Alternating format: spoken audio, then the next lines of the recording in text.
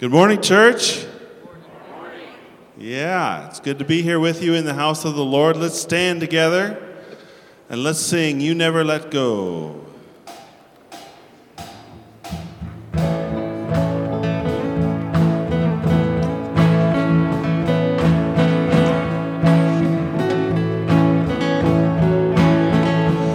Even though I walk through the valley of the shadow of death, your perfect love is casting out fear. And even when I'm caught in the middle of the storms of this life, I won't turn back, I know you are near. And I will fear no evil, for my God is with me. And if my God is with me, whom then shall I fear? Whom then shall I fear? Oh no, you never let go through the calm and through the storm. Oh no, you never let go every high and every low. Oh no, you never let go. Lord, you never let go of me.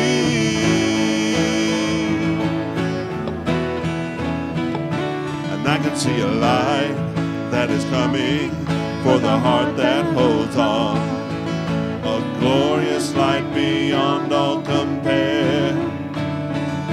And there will be an end to these troubles, but until that day comes, we'll live to know you here on the earth. And I will fear no evil, for my God is with me. If my God is with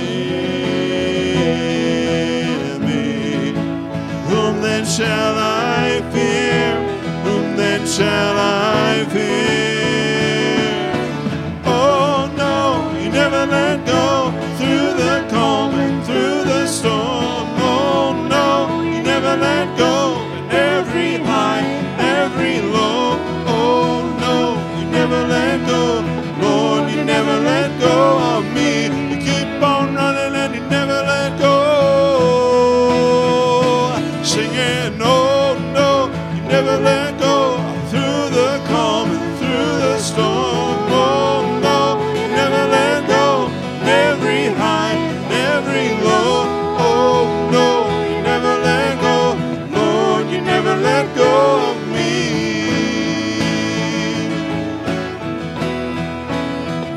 Yes, I can see a light that is coming for the heart that holds on. And there will be an end to these troubles, but until that day comes, still I will praise you. Still I will praise you.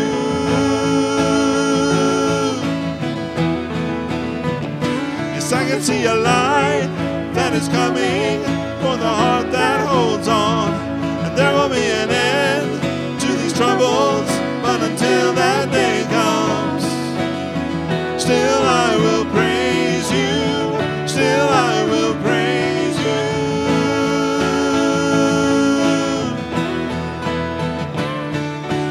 Oh no, you never let go through the calm and through the storm. Oh no, you never let go in every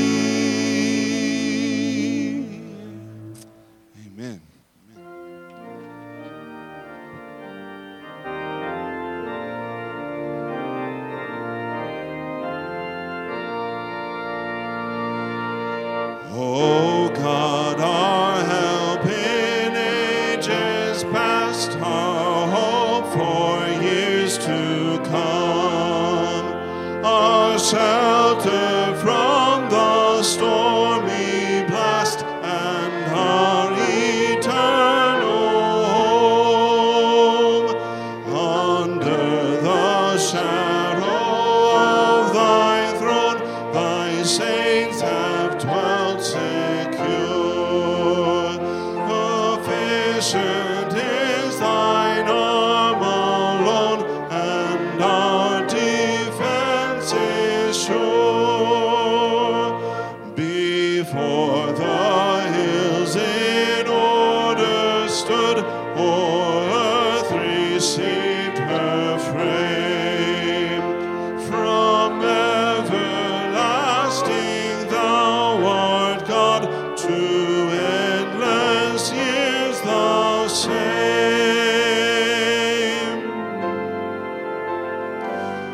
O God, our help in ages past, our hope for years to come.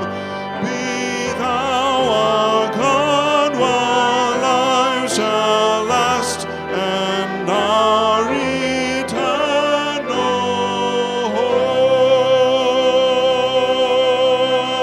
home. Amen. All God's people said. Amen. You may be seated. Beautiful.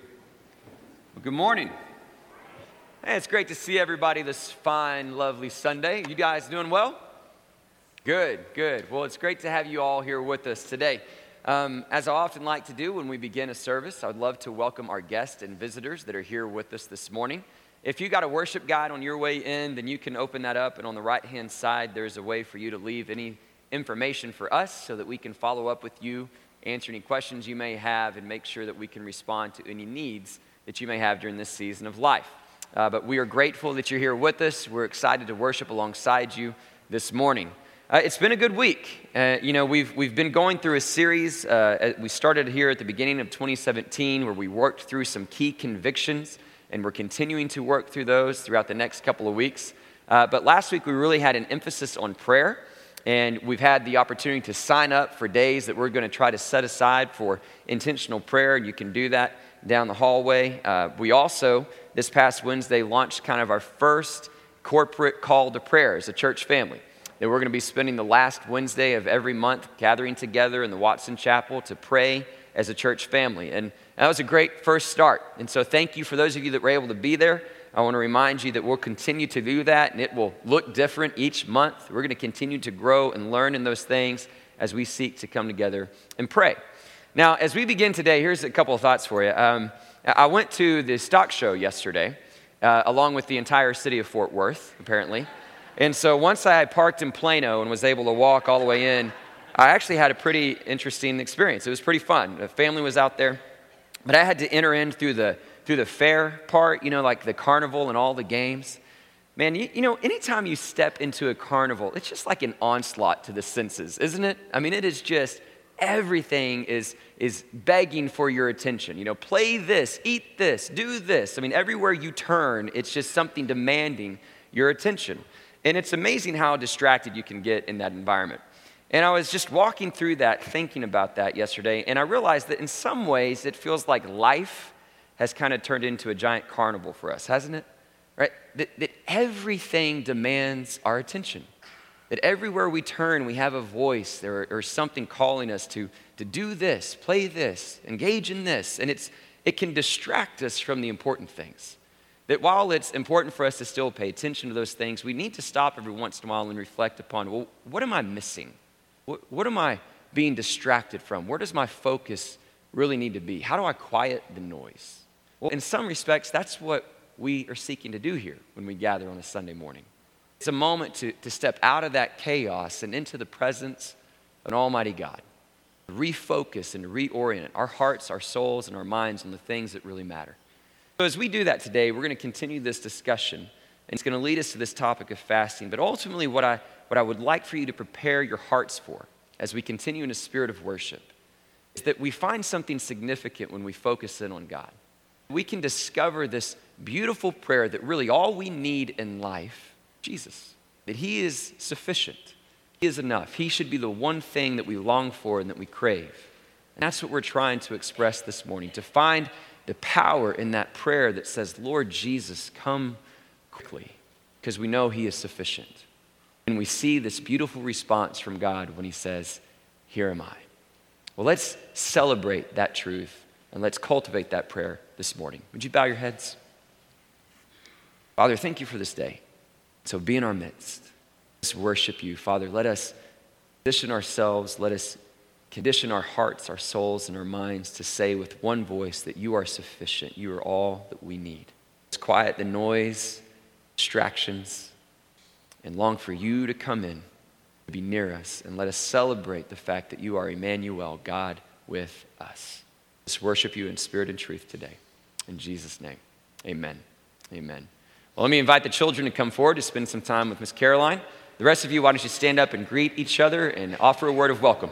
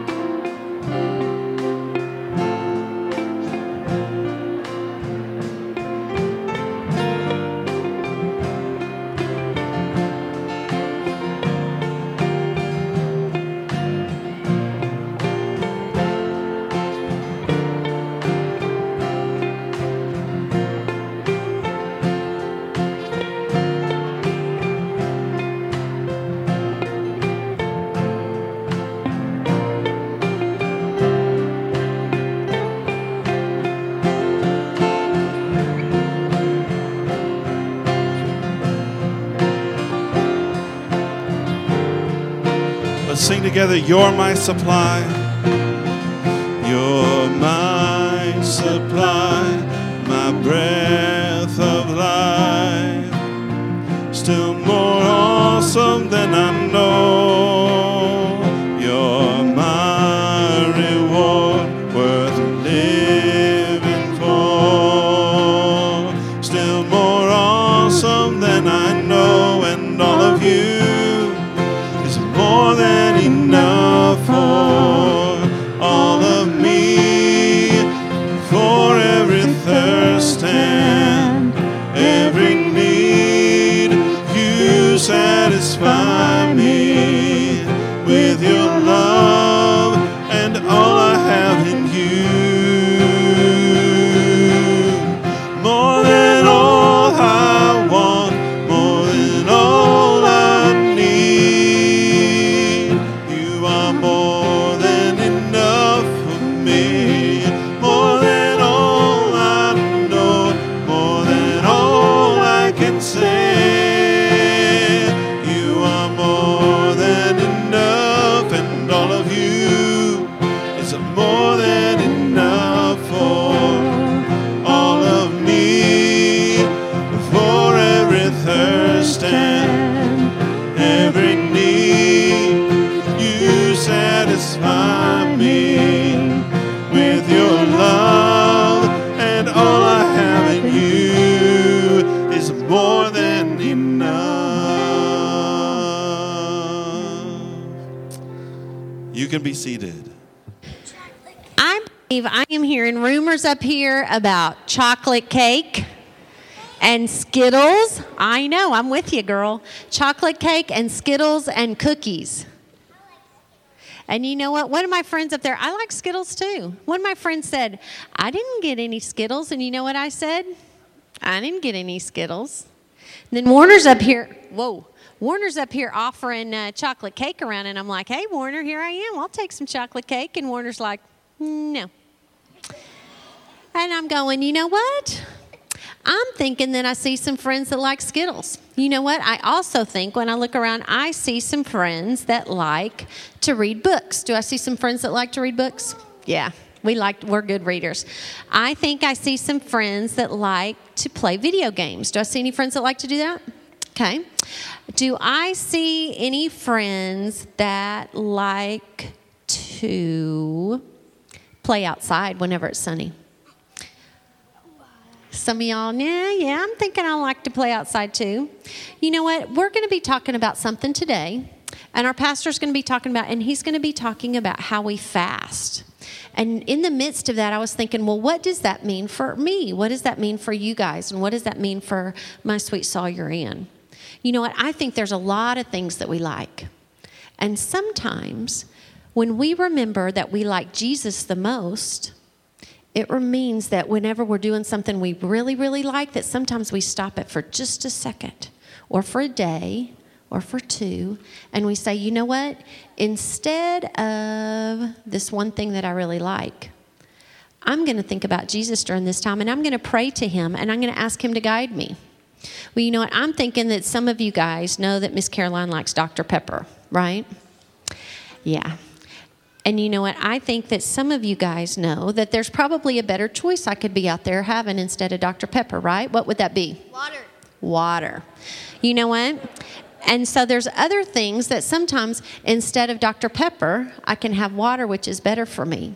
Well, sometimes the way that Miss Caroline is thinking, she needs to stop thinking the way that she is, and she needs to do something better, which is trying to think the way that God has for her to think.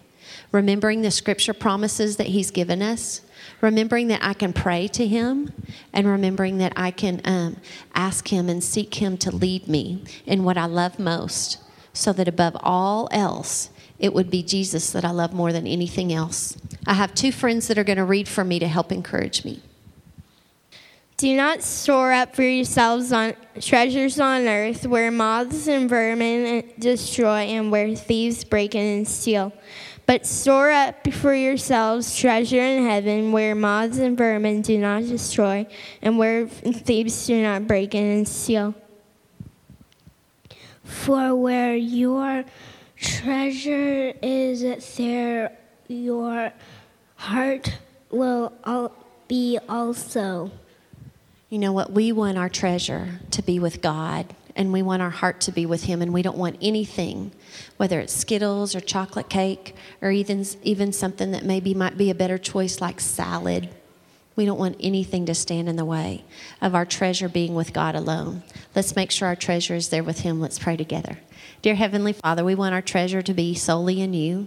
Father, we want our heart to be focused on you and loving you and following your way, remembering your words of your promise, your words of scripture.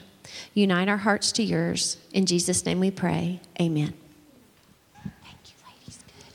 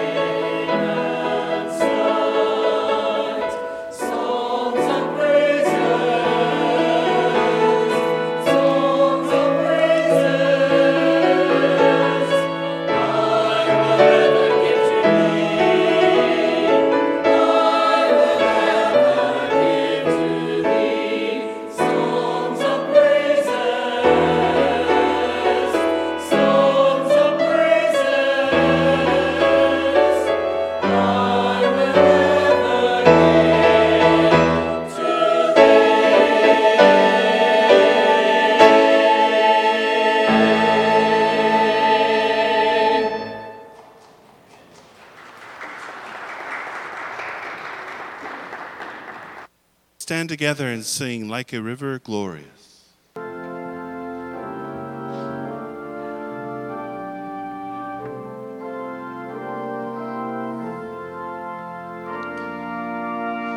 Like a river glorious is God's perfect peace, over all victorious in its bright increase.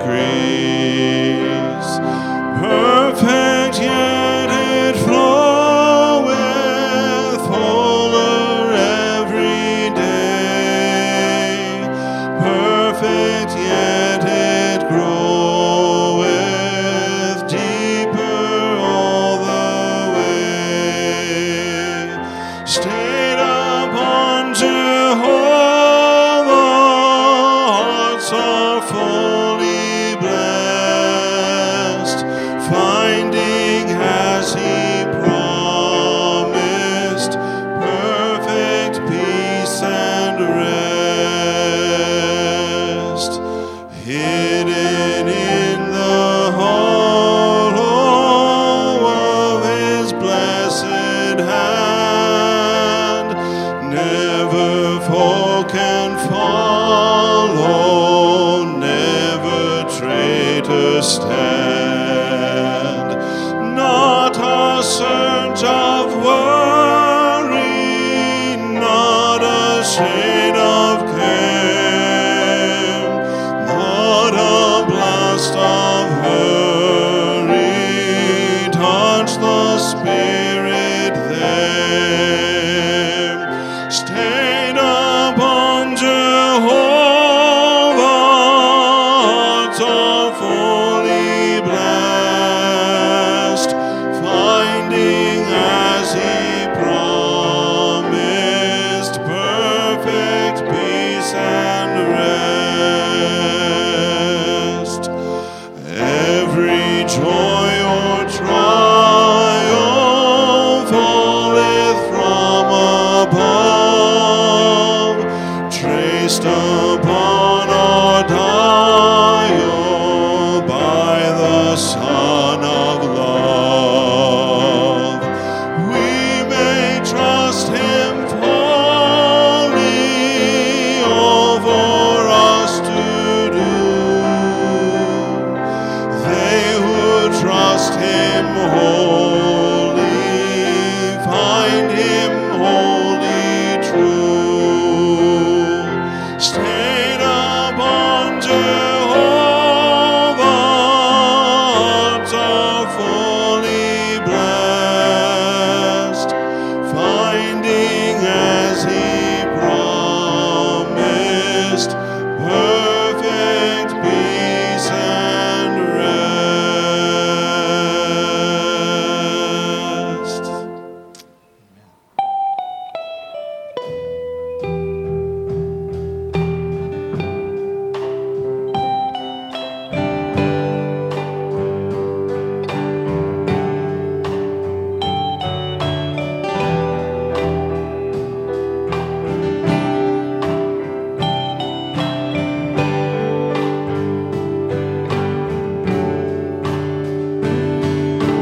Christ is my reward and all of my devotion.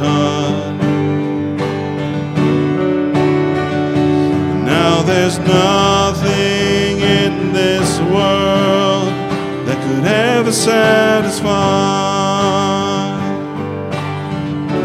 Through every trial, my soul will sing, no turning back. I've been set free. Christ is enough for me. Christ is enough for me. Everything I need is in you. Everything I need. Christ, my all in all, joy of my salvation. and this hope will never fail. Heaven is our home. Through every drum, my soul will sing, Jesus is here. To God be the glory. Christ is enough for me. Christ is enough for me. Everything I need is in you. Everything I need.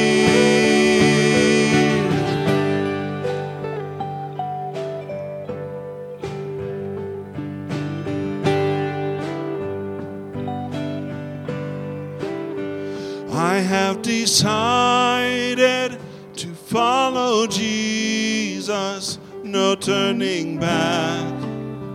No turning back.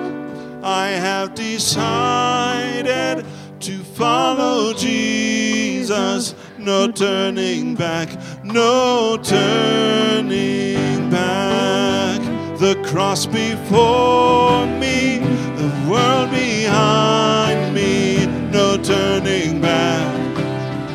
No turning back. The cross before me, the world behind me. No turning back.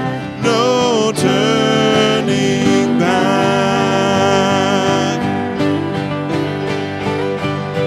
Christ is enough for me. Christ is enough for me. Everything I need is in you. Everything I need. I have decided to follow Jesus. No turning back. No turning back.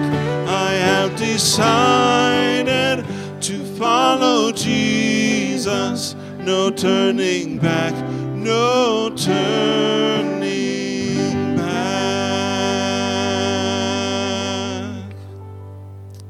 Amen. You can be seated. Thank you, guys.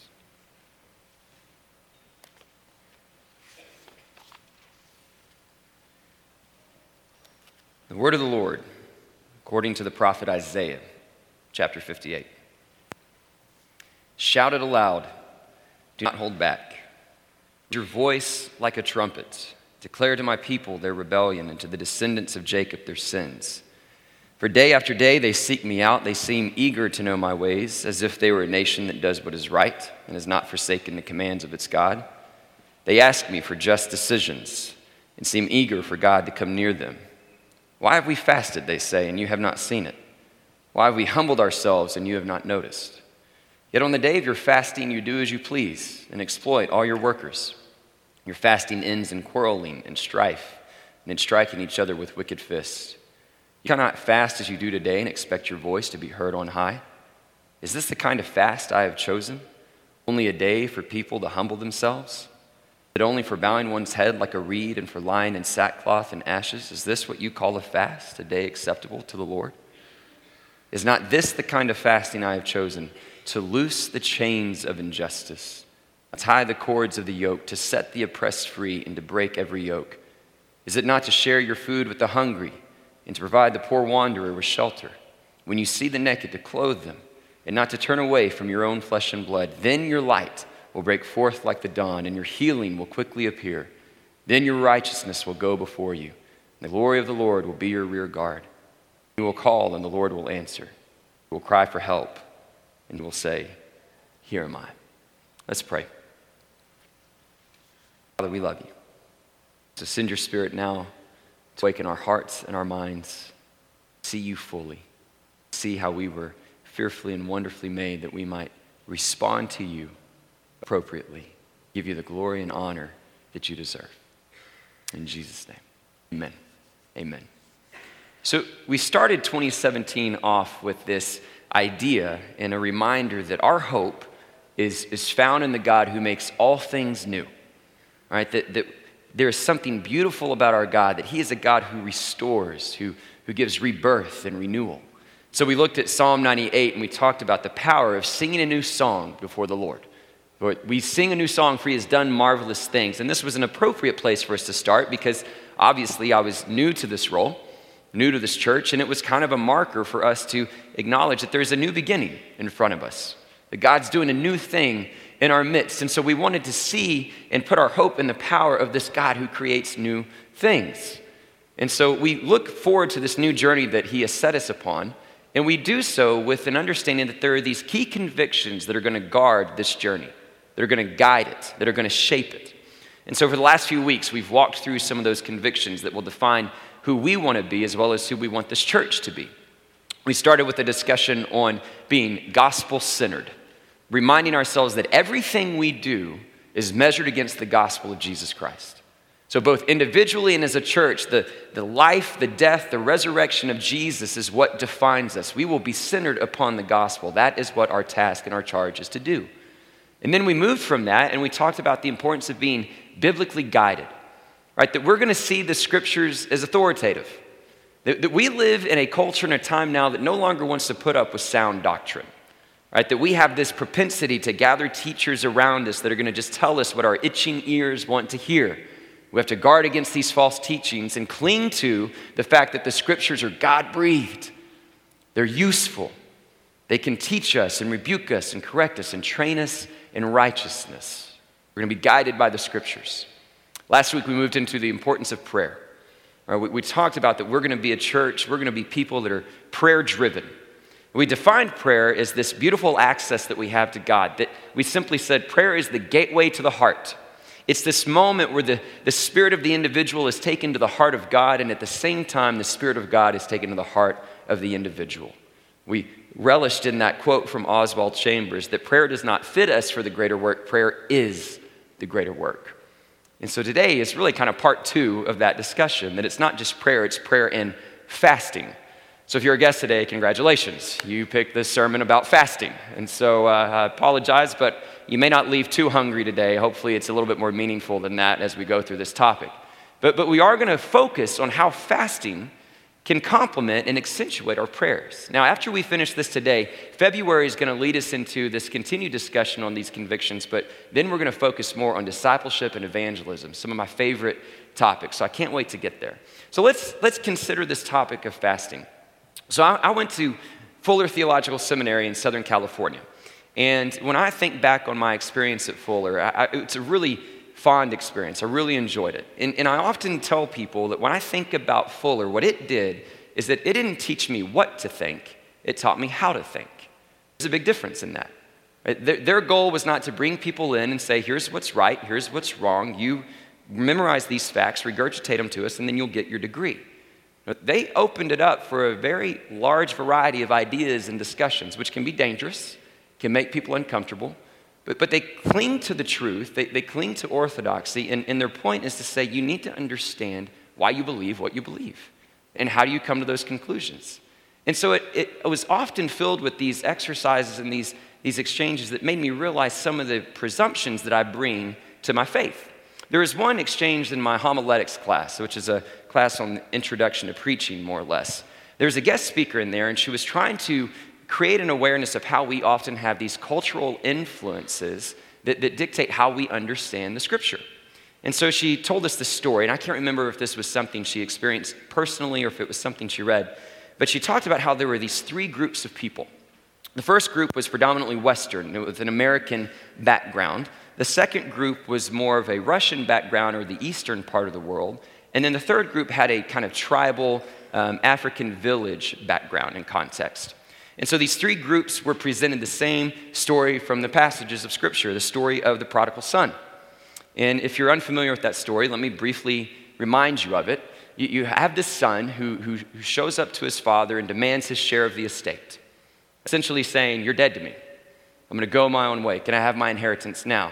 So the father agrees, and the son takes his money. He leaves his father. He goes out on his own, and as the story goes, he squanders his wealth on wild living, is what the scriptures say. So after he squanders his wealth, a famine comes in through the land, and he finds himself in great need. And so he hires himself out to go feed these pigs in the field, and he's so hungry, he's in so much need, he actually craves and starves for the very food that the pigs are eating. And yet nobody is there to help him. And so he looks at this and he thinks, gosh, even my father's servants lived better than I did in this situation. Perhaps I can go back, and while he won't acknowledge me as a son, maybe he'll let me work in his estate and I can be a servant for him. So he heads back to his father. The father sees him from a distance, right, coming down the road, and he gets up and he runs to him, and the son says, I know I'm no longer worthy to be called your son, but would you welcome me back to be a servant? And the father says, no. He hugs him. He kisses him. He puts a robe around him. He puts a ring on his finger and sandals on his feet. And he says, go and slaughter the fattened calf, for my son who was lost is now found. It's a beautiful story of a father's love. So this story is presented to these three different groups of people, and it's presented with the question, what was the main thing that led to the demise of the son? Like, what put him in such a difficult situation? And all three groups gave different answers. For the first group, those with more of an American context said, well, he squandered his wealth. He lived wildly. He was irresponsible. He wasn't a good steward of what God had given him. But it's interesting, the second group with more of the Russian and Eastern context said, well, no, there is a famine in the land. You can't anticipate that. You can't prepare for that. That impacts everybody. In the third group, more of the village society and context, they said, well, no, there was no community. They helped him in his time of need. How could he ever get through that if he didn't have a sense of community? What's interesting about that is every answer is true. Every answer, that's in the parable. And yet what we see is that every cultural framework influenced what they saw in the scriptures. And so the speaker in this class was trying to get us to see that a lot of times we approach the scriptures and our culture influences our understanding of what's in the text. And it can often lead us to maybe an incomplete understanding of what the scriptures are trying to say. Well, this is an important story and an understanding for us to embrace this morning if we're really going to be able to wrestle with this concept of fasting. Okay, when I thought about teaching on this subject, I thought the main problem we were going to have with the discussion of fasting would be motivation, right? That people know it's a practice, but we're just not motivated enough to do it. But as I began to prepare, I was kind of convicted that that's not really where this story begins. Like, let me reference this book that I picked up this week. It's written by Scott McKnight, and it's on the subject of fasting. I highly recommend it if you're interested in the topic. Because as I started to read, he really convicted me of what the real issue was. And he brings this to our attention. He says, and I guess I should preface, a good chunk of the first part of the sermon, I'm borrowing from a lot of what's in McKnight's book, okay? I'm going to be paraphrasing and quoting him throughout this. So I want to give credit where credit is due. And so what he says is that a lot of times we assume the problem with fasting is motivation, but the real problem is body image. Well, I thought that was an interesting statement. What does he mean by that? He goes on to explain that one of the things that prevents us from understanding the power of fasting is what's ingrained in our Western DNA. That we have a cultural lens that we approach to this subject that becomes kind of an inhibitor for us to understand the importance of fasting. Here's what he talks about. He says that this really comes from the teachings of Plato, right? That there's this Platonian philosophy of dualism that has influenced Kant and Freud and Darwin and so many others that have helped shape Western society and color our understanding of our existence. I'm not going to get us too lost in philosophy. Here's the main point that Plato teaches, that essentially there's the immaterial world that is perfect and what is really good, and then there's a material world that is just a shadow or reflection of it. And so as a result, the immaterial is the good things that we aspire to, and the forms are more of a lower representation. So the consequence then to our existence is that we are carved up into a soul and a body. And the soul, that while it is immaterial, it is the good thing that we must preserve, and the body is something that traps the soul. The soul is imprisoned in the body, so when we die, our soul finally escapes this prison and gets to live as it needs to. This is a pretty common way of thinking about our existence in our country and in our culture, right? That we have this separation between soul and body, and so we exalt the importance of the soul and we diminish the importance of the body. So McKnight builds on that and says, as a result, we have a distorted view of our physical existence. He offers 4 different categories of how we often view ourselves. He breaks them up. He says the first one would be this. A lot of times we think about our physical bodies and we see it as a monster to be conquered. right? Every impulse, every desire, every inclination is something that must be beaten into submission, that we must resist it, we must go above those temptations. And it's this philosophy that, when taken to an extreme application, can lead to kind of this radical monasticism where we just deny ourselves everything, right? Well, that's an unhealthy approach, but we see it because it's a monster to be conquered. His second group is that sometimes we see our bodies as a celebrity to be glorified, right? So we spend all this time at the gym, we work out, we eat healthy, we have plastic surgery, we do everything we can to look attractive because the body is a celebrity to be glorified, right? It leads us to narcissism. Or third category that often colors our understanding of the body is that it's a cornucopia to be filled, is what he says. Right? It's a vessel that just needs to consume. Whether that's food or anything that gives us pleasure, that's what our bodies are there for. This kind of pleasure-driven lifestyle. And the fourth, he says, is that for others, they see the body as a wallflower to be ignored. Right? That the body is so unimportant, it doesn't matter what we eat, it doesn't matter what we do, that our identity is really driven by just our soul and our inner nature, so we can do whatever we want to the body. Well, obviously, these four categories have a distorted view of our existence and reality and can be taken to an extreme that is fairly destructive and fairly unhealthy. You can see why this teaching that has kind of permeated our culture can lead us astray from what we really should believe about our existence. So the first place that we need to begin today in this discussion of fasting is, how do you view your physical existence? What view do you have of your body? That may be an odd question, but it's an important one for us to answer. Which category of those four do you fall in? How do you understand your existence? The reason that's important is because if it distorts what we see in Scripture, then we need to awaken ourselves to a clearer understanding of how it was that we were truly created and how God wants us to see it. We don't need to surrender what our culture wants us to see about our physical existence, but what the Scriptures teach. So let's be reminded of that for a moment. Now, the challenge is that when we open the Bible and we see how our physical nature is supposed to exist, we do see a tension, don't we? That there's a sinful nature that we must resist in order to live according to the Spirit. So we do have that teaching.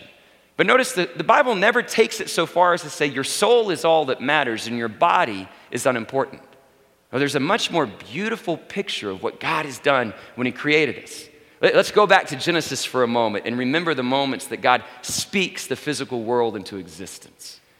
Right? He creates all the physical nature around us, the sun, the moon, the stars, the sand, the land, the sea, the birds of the air, the beasts of the field. He creates all of it, and at every turn, He says it is good. And He creates male and female. It's very good. Why the difference? What's so different about the way that you and I are created? Well, what the Scriptures teach, we bear the image of our Creator. We are made in the image of a holy and living God. Now, when He creates, He's not creating some immaterial world, right? He's not just creating our souls. We actually walked in the garden. Or we actually named the animals. We grabbed the fruit. We took it. We ate. We bit. And when that shame of our sin, we were clothed with garments. There was a physical existence, and that physical existence is in the image of God. This is what leads the psalmist to say that we are fearfully and wonderfully made, because our physical nature represents a holy and living God. So notice how the teachings of Scripture permeate throughout the text. Paul writes this letter to the church in Corinth. And he talks about the importance of the body. He does it in a couple of ways. Early in the letter, he references the fact that he says, don't you realize your body is a temple of the Holy Spirit? You are not your own. You were bought with a price. Therefore, honor God with your bodies. And then later, in chapter 15 of that letter, he talks about the mystery of the resurrection. And this is a beautiful passage. It's mind-blowing. I don't know that we can fully understand it, but it's beautiful. He starts with this question: how are the dead raised? Right? What does that resurrection look like? And he uses this imagery of the seed being planted in the ground, that a flower blooms when a seed dies and is planted. And so in the same way, our bodies will die and we will be sown into the ground perishable, but we will be raised imperishable. A transformation takes place. There seems to be a physical nature to that transformation. He explains it a little bit further, and he's referencing the difference between Adam and Christ. Now, he doesn't use Adam and Christ, but that's what he's referring to as the earthly man and the heavenly man. And he begins to explain to us that Adam, while he was made in the image of God, what we see there is that he still represents our fallen nature, right? And that eventually we will transform from that fallen nature into the nature of Christ.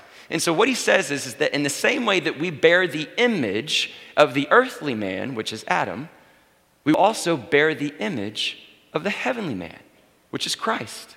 So that takes us back to Jesus himself. What happens when Jesus is raised from the dead? He doesn't appear as just some spirit. He doesn't appear in some soulful representation. He is physically present. He stands before Mary. He walks with the strangers on the road to Emmaus. He sits down with his disciples and he says, "Feed me." And he eats in their midst. He comes before those that doubt and he says, "Put your hands in my scars, touch me and see that I am real." Jesus has a physical, resurrected body. And so what we begin to see in the full teachings of the scripture is that God didn't just send his son so that our souls could be saved, right? We don't just anticipate some heaven where our souls get to go and flutter around. No, we look forward to a new heaven and a new earth and a holy city of Jerusalem. That we must realize that all of creation groans in eager anticipation to be set free from the bonds of sin and death, because that redemption is a complete and total redemption. He is coming to redeem all of it, not just part of it. Our bodies matter. So we must embrace that reality. And when we do, and we see our existence as not just soul and mind and heart, but soul, mind, heart, and body, well, fasting becomes a little bit more natural. It's the moment where we give a whole expression to God. I love the way that McKnight begins to define it in his book. He says, fasting is the body talking what the spirit yearns, what the soul longs for, and what the mind knows to be true. Fasting is one way that you and I bring our entire selves into complete expression. So what we need to acknowledge here is that our physical response to our faith matters, even if it's a small gesture. There's something powerful that when we pray, we might kneel before the Lord. That we are taking that moment and that gesture to represent with our physical bodies what our soul feels, to surrender and give reverence to an almighty God. Or think about how the psalmist or King David dances before the Lord, right? That the joy that he feels in his heart cannot be contained just for his soul, but he has to express it with his entire creation, his entire existence. So fasting is this practice that brings what our heart and our souls long for into an entire expression as a response to God. So that all of us, our entire creation, responds to him accordingly. So that's step one, understanding a full understanding of our existence. Now step two is to see the importance of it and how it is a natural response from God's people. So here's what I want to do for this. I want to read through some scriptures. Okay, and my hope is that through reading through these scriptures, we can get a sense of just the regularity and the natural response that fasting was for the people of God. Let me start in Deuteronomy chapter 9 and talk about Moses, okay? Moses says, "Then I lay prostrate before the Lord as before. For 40 days and 40 nights I neither ate bread nor drank water because all the sin you had committed." Joshua chapter 20, "They fasted that day until evening and presented burnt offerings and fellowship offerings to the Lord." 1 Samuel chapter 7, "On that day they fasted, and there they confessed, 'We have sinned against the Lord.' 1 Samuel 31, "After hearing of Saul's death, they took his bones and fasted for 7 days. Esther chapter 4, "Then Esther sent this reply to Mordecai, 'Go gather together all the Jews who are in Susa and fast for me. Do not eat or drink for 3 days, night or day. I and my attendants will fast as you do. And when this is done, I will go to the king. And even though it's against the law, and if I perish, I perish.' Psalm 109, "I fade away like an evening shadow. I am shaken off like a locust. My knees give way from fasting. My body is thin and gaunt." Jeremiah 36, "In the 9th month of the 5th year of Jehoiakim, son of Josiah, king of Judah, a time of fasting before the Lord, it was proclaimed for all the people in Jerusalem." Daniel chapter 9, "So I turned to the Lord God and pleaded with him in prayer and petition and fasting and sackcloth and in ashes." Joel chapters 1 and 2, "Declare a holy fast. Call a sacred assembly. Even now, declares the Lord, return to me with all your heart, with fasting and weeping and mourning. Rend your hearts and not your clothing." The Ninevites, Jonah chapter 3, "The Ninevites believed God, and a fast was proclaimed, and all of them, from the greatest to the least, put on sackcloth." Zechariah chapter 8, "This is what the Lord Almighty says, the fast of the 4th, 5th, 7th, and 10th months will become joyful and glad occasions and happy festivals for Judah." Let's get to the New Testament quickly. Let's think about Jesus. Matthew chapter 4, his ministry begins after fasting for 40 days and 40 nights, and he was hungry. Matthew chapter 6, Jesus says, when you fast, do not look somber as the hypocrites do, but when you fast, put oil on your head and wash your face. Acts chapter 13, while they were worshiping the Lord and fasting, the Holy Spirit said, set apart for me Barnabas and Saul for the work to which I have called them. So after they had fasted and prayed, they placed their hands on them and sent them off. Acts chapter 14, Paul and Barnabas appointed elders for them in each church, and with prayer and fasting committed them to the Lord in whom they had put their trust. Is that sufficient enough? See, what we begin to see is that fasting in the Hebrew is sum. It simply means to abstain from food or drink as a gesture of dedication or petition to the Lord. It's the same definition, more or less, in the Greek. What we begin to see is that this fasting was a regular response from the people of the Lord. You can read through the pages of Scripture and you can look at the heroes of the faith like Moses and Jesus himself and how they modeled it. And you can see the variations in which fasting was practiced, that for sometimes it was an evening, maybe it was a full day, 3 days, 7 days, 40 days. Sometimes it was partial food, sometimes it was food and drink. I mean, there's a whole different way in which it's practiced. And all the different responses that it was speaking to address. Sometimes it was a response to sin, or the threats of the nation, or grief, or a specific petition, or gladness and joy. I mean, there are all these different things that prompt the fasting of God's people. But at the very end of the day, we can see it was a natural response from the people of God. Fasting has to be what we practice. It has to be something that we do. And that's part of why I'm putting it before us as a challenge. This is something that I believe needs to complement and accentuate our prayers. So I referenced this earlier, that if you leave here today and you go down that hallway, you'll see that big bulletin board that has all the different colored pages, numbered 1 to 31. This is the personal challenge that we're extending to each other, that we're going to set aside one day every month to pray and fast for the power of God to be unleashed. So if you missed that direct challenge last week, or if you've missed it since then, go today and stand before one of those pages and sign your name. And pick a day that you're going to set aside to increase your prayer life and increase your practice of fasting before the Lord. Now, last week we talked about prayer. Let me give you a little bit more practical guidance on what I'm hoping for us to encounter with fasting. So here's the first thing I want to say when we think about how we're going to pray and fast together. The first thing I would tell you is that when your day shows up and it's your turn, it needs to be Spirit-led. Don't fast because I've asked you to. Don't fast because you put your name on a piece of paper.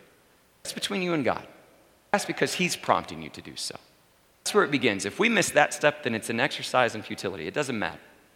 So start with it being Spirit-led. The second thing is that when you fast, it's not for show.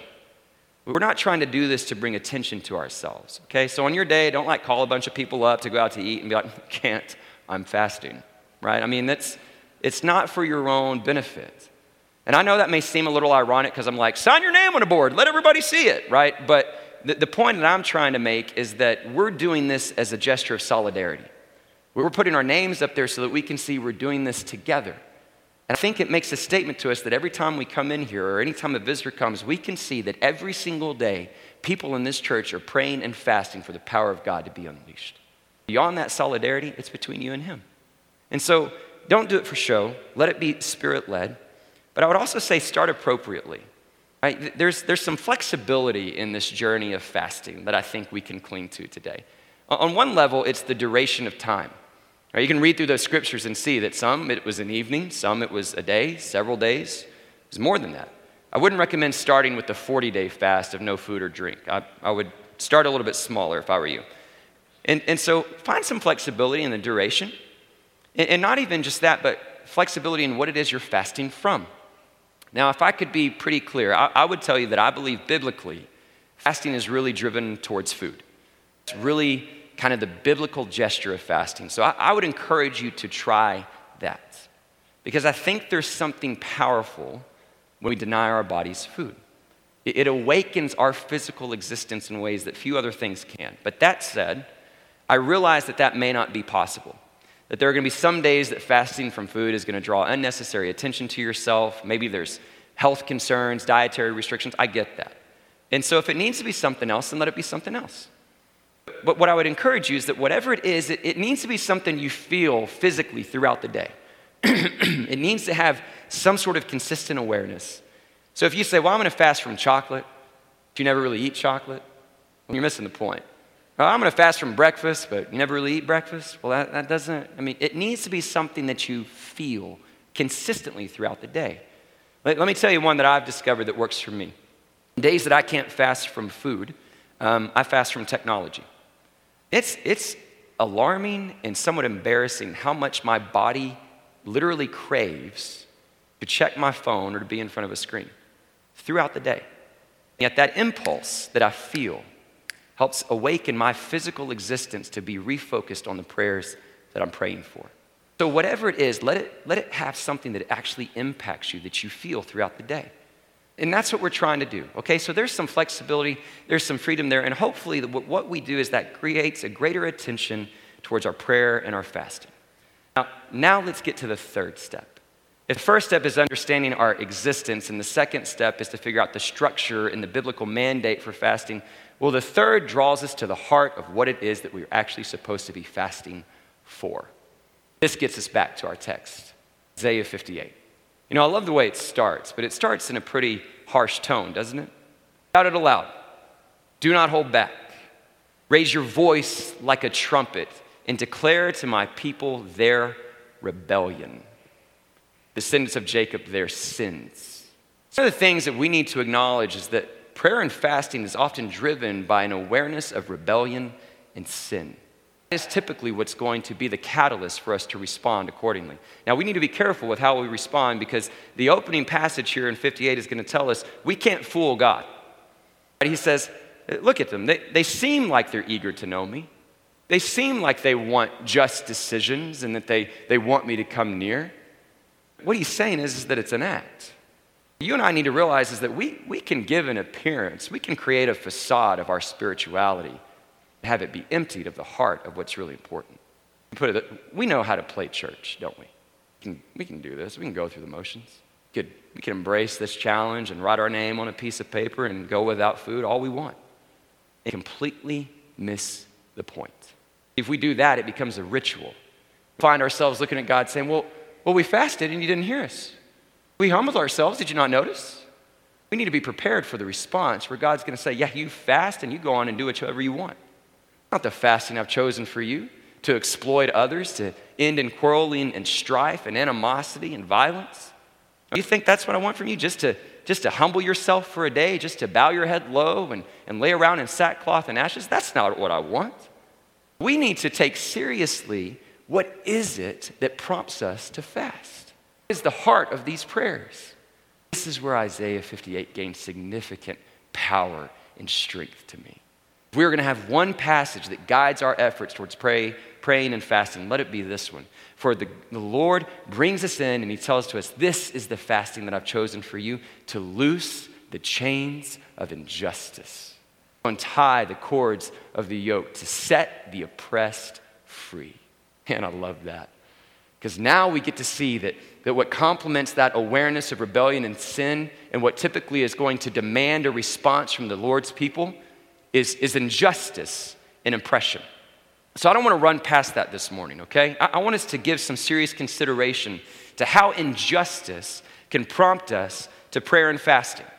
And I'm going to reference a few subjects today that honestly we're going to continue to discuss throughout the year. We're going to come back to these. And as we come back to them, we'll look a little bit more pragmatically in terms of how we engage them from a ministerial standpoint. Today, I just want to talk about how they should prompt us towards prayer and fasting. So let me begin with one injustice that we see. One that's been pretty prevalent in the news lately. Something that is constantly brought to our attention. We're frequently reminded of the fact that we live in a world where there are around 65.3 million people who are displaced from their homes. Of that 65 million, about half of them are under the age of 18. And according to the United Nations, it's the highest number on record to have that many people. 33,972 people per day are forced to leave their home because of persecution and violence. What that means is that we get to wake up today, have breakfast, come to church, sit in Sunday school, sit in a sanctuary, lunch here in a little bit, go home, maybe watch some TV, do some chores, watch the Pro Bowl if we're really bored, do some things here and there, and end our day. And while we do that, 33,972 people will be forced out of their homes because of persecution and violence today. That is an injustice that demands the response of God's people. Now, what grieves me and what I have to be careful with this morning and resist the urge to is that the political arena has hijacked it. We have to figure out what is the response to this refugee crisis. So regardless of what you think about the executive orders or what an administration should do or what a country should or shouldn't do about our borders and our safety, forget all that. Let me tell you that at the very core, God's people should respond to that injustice with prayer and fasting. That's where it begins, the very least. Let's consider another one. Let's talk about orphans for a moment. And let's not view this from a global perspective. Let's bring this a little bit closer to home. I found this study that was done by Focus on the Family a couple years ago. It's 2014. So these figures may be a little dated. But they talked about the issue of orphans in America. Now, the thing is that when we talk about our country, we don't typically refer to it as orphanages and orphans. We typically start with a conversation on foster care. That we have a system that children can go through to receive care while they're going through certain strife and struggles, and that end result may ultimately lend them to being back with their parents or with other family members. But there is a point to which they go through that system and they go through that process where the only way forward is adoption. Okay, so there is a classification for these children in foster care that are identified as those waiting to be adopted. And according to this study a couple years ago, there was around 102,000 children in our country that were waiting to be adopted. And what was remarkable about this study is that they took the number of children and they broke it down per state. And they compared the number of children in each state to the number of churches in each state. 49 out of 50 states had more churches than children waiting to be adopted. One that didn't was Nevada. So if we ever need an idea for a church plant, maybe we start there. But what was remarkable, Texas, 13,000 children, more or less, waiting to be adopted. 27,000 churches. Let's be conservative, and let's say the average church size in America is around 80 people, and every single church in Texas was average, which we know isn't the case, right? There are several that are way more than 80 people. But let's say every single one was 80 people. That would mean there were over 2 million church-going Christians to respond to the 13,000 children waiting for a home. It's an injustice that demands a response from God's people. Human trafficking. International Justice Mission is going to tell us that there are around 45 million people around the world held in modern-day slavery. Whether that's forced labor or sexual exploitation or some complete abuse of their personal rights, sometimes impacting children as young as 4 years old and even younger. It's the second most lucrative organized crime industry in the world, bringing in billions of dollars every year. It's an injustice that demands a response of God's people. Maybe we can talk about drug use. You know, since the year 2000, until today, that the number of deaths from drug overdoses has increased by 137%. Now, more people die from a drug overdose than they do car crashes. It's an injustice that demands a response from God's people. We could look around the world and see these injustices and see this oppression, but let me stop and also acknowledge that when we start this prayer initiative, we're starting with a focus on our own lives. What does God's power need to do within me? But let me ask, what oppression do you face personally? What injustice do you combat? What enslaves you? Some of you come into the sanctuary and you're chained by complacency, apathy. You're playing the game. You can go through the motions, you know what to say, you know how to answer, but deep down within, there's no vibrancy, no vitality, chained to it. Others are shackled by materialism. So driven, so consumed by that which we can acquire.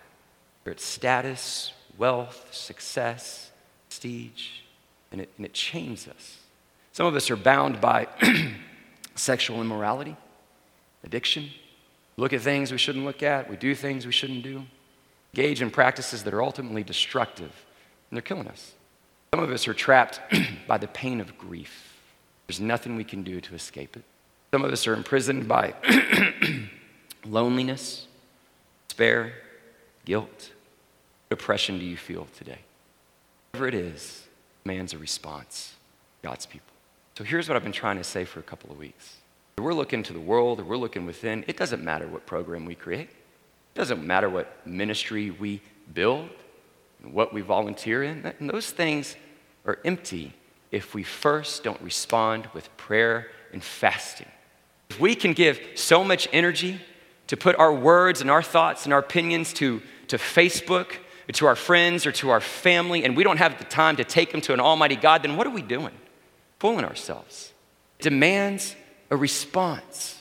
We must respond with prayer and fasting for these injustices. And when we see that, when that sin, when that rebellion, when that oppression stirs us and ignites something with us, then we fall on our knees and we pray with our entire existence for this beautiful, powerful gift from God, freedom. Set the chains loose, to set the captives free, that our God delivers us. This is what we pray for. This is what we long for, God's miraculous, amazing freedom. You know what the power of God looks like? It sets the oppressed free. That's what drives our prayer. Now, when we do that, when we pray in such a way and we fast in such a way, the scriptures tell us that all of a sudden light breaks forth like the dawn. Healing will quickly appear. The righteousness will go before us. The glory of the Lord will be our rear guard. We will call and he will answer. We will cry out and he will say, "Here am I." A beautiful picture of prayer and fasting. See, I challenge us with it today, and I challenge myself because here's where I grow concerned. I wonder if we've forgotten what it really looks like to cry out to God. So distracted, so busy with all the other noise, we don't even know how to stop and pray and fast and cry out for help. The beauty of fasting is that the prophets warn, it's not a magical formula that's going to guarantee you certain results. It's just the natural response to God.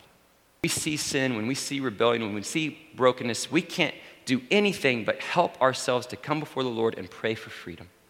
What it should do is it should awaken us to this powerful posture that the way that we carry ourselves through this world and into these atrocities is to understand that God sets all people free, that he is enough, that more than we should ever want anything else, we should want Christ. We want his freedom. We should want his power more than anything else this world has to offer. When we do that, we discover one of my favorite prayers a follower of Jesus can ever pray. It's that moment when we look our eyes to heaven, mindful of all these things that oppress us, and we simply say, "Lord Jesus," quickly. He is the answer. And when we do that, something beautiful happens. See that our longing for him can never compare to his longing for us. That God was so desperate to redeem us and to restore us that he took on flesh and he dwelt among us. And he didn't just give his soul. He didn't just give his heart and his mind and his words. He gave his entire existence, surrendering his body to the point of beating and persecution, and even death on a cross so that we could be set free. So that now when we pray, taken to the feet of Jesus, we see that yes, in fact, light has burst forth like the dawn. Healing has quickly come. That his righteousness goes before us. That his glory is our rear protection. That now when we call, we know he will answer. When we cry out for help, see Jesus, we hear God say, "Am I?" Let's pray. Father, we love you. We need you. Father, as the prophet has said to us today, let us hear and be mindful of our rebellion, of our sin, of injustices, of oppression. Let it stir us in such a way that we would fall before you with heart, soul, mind, body, and strength, and plead and beg for freedom. You are enough. Let it start here. Let's respond as your people. No matter what we face today, no matter what we encounter, we lift our voices to heaven and simply say, "Lord Jesus, come quickly. We love you." And by all this in Jesus' name, amen. Amen. Let me extend a word of invitation. Obviously, this is a time in our service where we are asking you to respond to what God is prompting you to do, what it is he's stirring within your heart. For those of you that have never truly made a decision to believe Jesus as Lord and Savior, this is the day to do it. Don't be shy of that. Don't be afraid of that. Make it public. Let's celebrate with you if that's something you want to do. For others of you, you might be looking for a church home. You might be praying about that, and you've decided, you know what, this is a pretty good one, and you want to join this church. Well, we want to celebrate that with you as well. And so you can come forward and make that decision known to us, and we'll take that in. If you just need prayer, whatever it is you need today, then let's respond appropriately in accordance to God's Spirit and prompting. Would you stand together as we sing this song of invitation?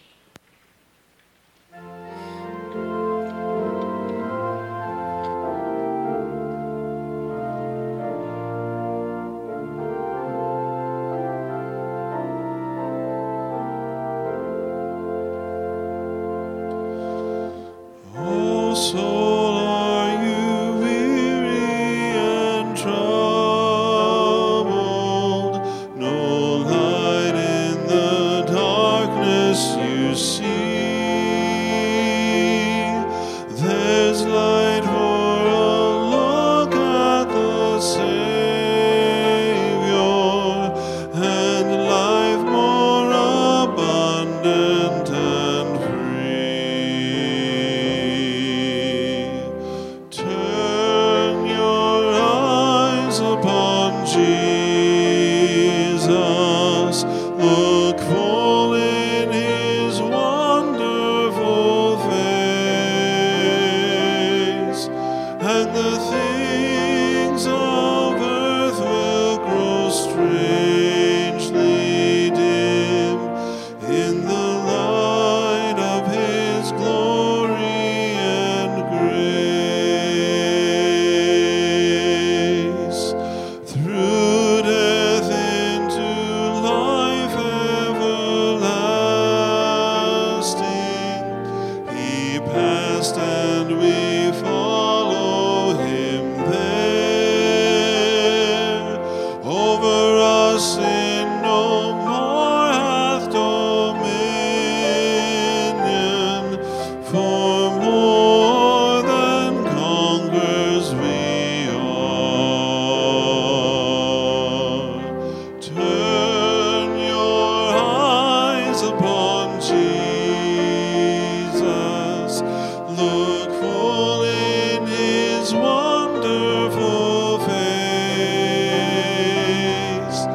and the things of earth will grow strangely dim in the light of his glory and grace. His word shall not fail you, he promised. Believe him and all will be well.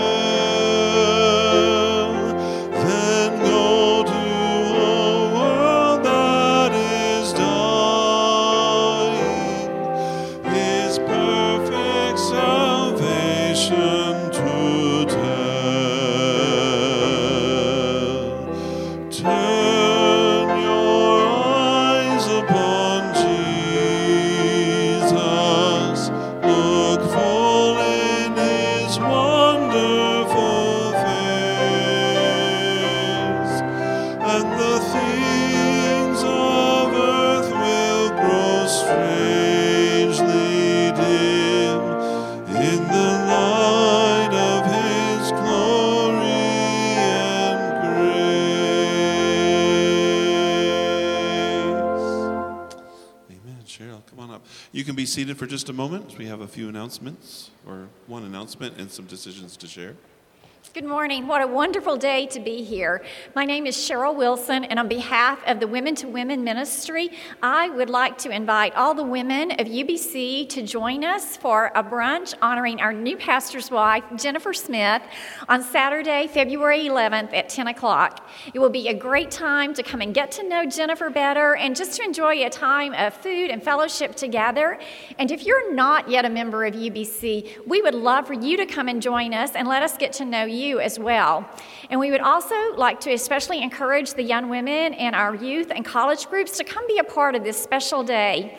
The tickets are $10 for the brunch, and they will be on sale in the main hallway following the worship service today and next Sunday. So I hope you will get a ticket, put February 11th on your calendar, and come and join us. I'm looking forward to being with you that day. Thank you. All right, that's my cue. A couple of announcements as we before we make some announcements here, these decisions that we've been made, I think many of you saw the notice if you are the prayer partners of the passing of Jean David. Thank you so much. And so services for that loss will be determined a little bit later. We don't have the details yet, but be praying for her family and her friends as well. And then this afternoon, if you're a part of a ministry team, don't forget that we have a quick training in Harris Hall at the conclusion of our service today. But that being said, I've got a lot of people up here. And so let me introduce everybody. Yolanda, if you can come on up with Alexandra, and then Raymond, Christina, and Aiden. You guys come on up. Got a wonderful family here. Thank you so much. And then I'm also going to invite the Fruget family up and the De Silva family. And you guys come on up and stand together. We're going to all do this at the same time. So this is David and Katie Fruget, or David Laff, Leif would be the better way to say it, or DL, you can call him DL. And then their daughter Eve and Lissy. And then we have over here Lucas and Shannon and Sienna and Josiah. And all these wonderful folks have decided to make UBC their church home. And so we want to celebrate that decision today. We're glad to have you guys be a part of the church family.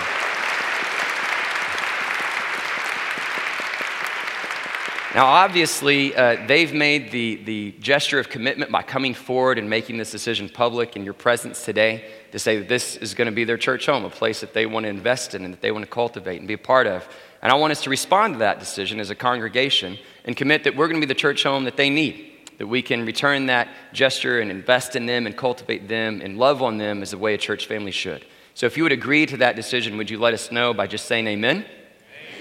Amen. And we want to celebrate that decision today. So after we sing this song of the sending song, then I would invite you all to come forward and shake hands and get to know your new church family members, okay? It's been a great day in the Lord's house. And Lord, let us leave with the spirit of celebration and joy as we seek to honor him with all that we are and all that we have been created to be. Why don't you stand together and let's sing together.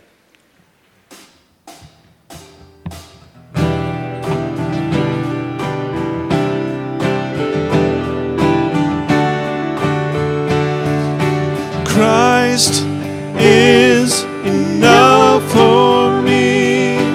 Christ is enough for me. Everything I need is in you. Everything I need. Amen. Be blessed today.